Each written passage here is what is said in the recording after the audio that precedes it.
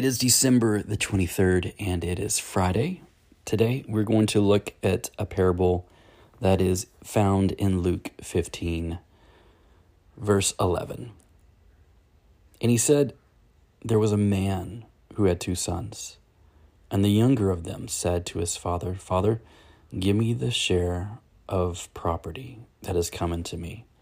And he divided his property between them. Not many days later, the younger son gathered all he had and took a journey into a far country. And there he squandered his property in reckless living.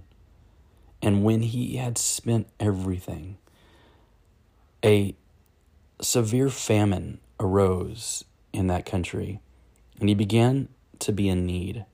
So he went and hired himself out to one of the citizens of that country, who sent him into his fields to feed pigs.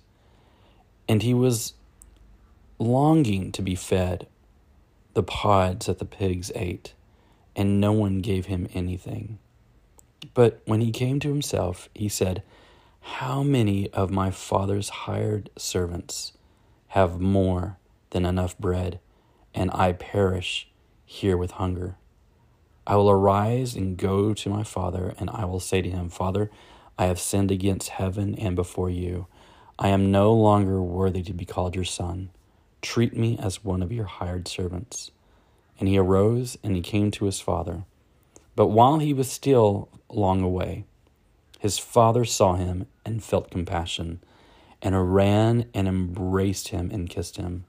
And the son said to him, Father, I have sinned against heaven and before you. I am no longer worthy to be called your son. But the father said to his servants, bring quickly the best robe and put it on him, and put a ring on his hand and shoes on his feet, and bring the fattened calf and kill it, and let us eat and celebrate. For this my son was dead and is alive again. He was lost and is now found. And they began to celebrate. Now his older brother, his other son, was in the field, and he came and drew near to the house and heard music and dancing. And he called one of his servants and asked what these things meant.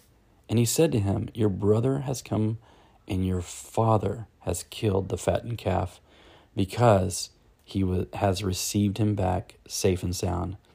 But he was angry and refused to go in. His father came out and entreated him. But he answered to his father, look, these many years I have served you and never disobeyed your command.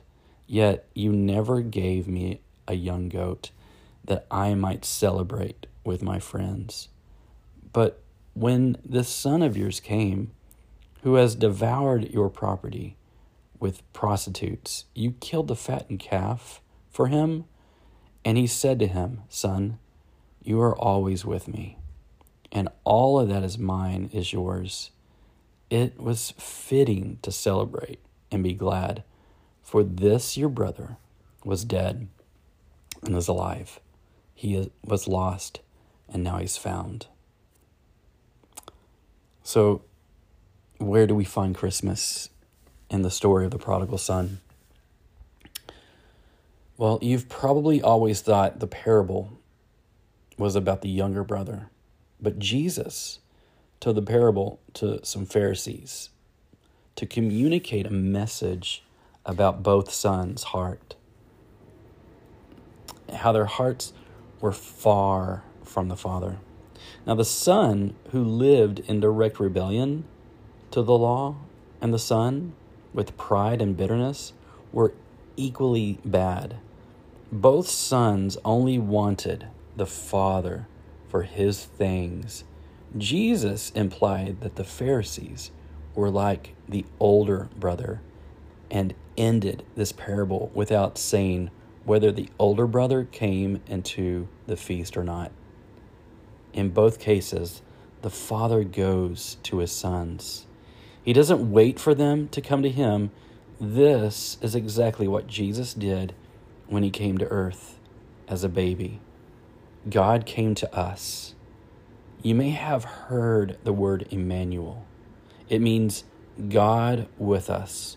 God is just like the Father in this parable, full of grace and mercy, even when we directly disobey him and when we are prideful of our good deeds that we think will save us. So, which brother are you more like? Do you focus on doing all the good things and end up prideful? Or do you often focus on not doing the bad things and end up failing? How is God calling you into a relationship with him? Not for the things he will give you, but because of his love for you. God, today we pray and we say thank you for coming out to us, even when we use you for your stuff. Thank you, God, for sending your son, Jesus, God in flesh, to put an end to the cycle of sin and animal sacrifice. And he paid for our freedom once and for all. Thank you that you have put your Holy Spirit, God's presence, into our hearts. And we call you Savior and Lord. Lord, we ask that you would refocus our mind on you today and not on doing good works and not doing bad stuff, but we want to embrace you as our perfect Father. We give you all praise and glory in Jesus' name. So today, without any distractions, I want you to spend an extra 15 minutes today just worshiping God for being your perfect Father. You can worship through music, you can journal, you can just draw a picture, whatever you want to do. But take some time. I know it's too cold to go out for a walk and look at nature, but I just want you to spend some time and simply pray. That's it. Love you guys. Tomorrow is Christmas Eve, and we have our service tomorrow. And I can't wait to see you. I hope everyone is there. Love you guys. And I pray that today you just know God loves you and is crazy about you. And Lord is so good. God is so good. Jesus is amazing. So love you guys. This has been your Daily Dip.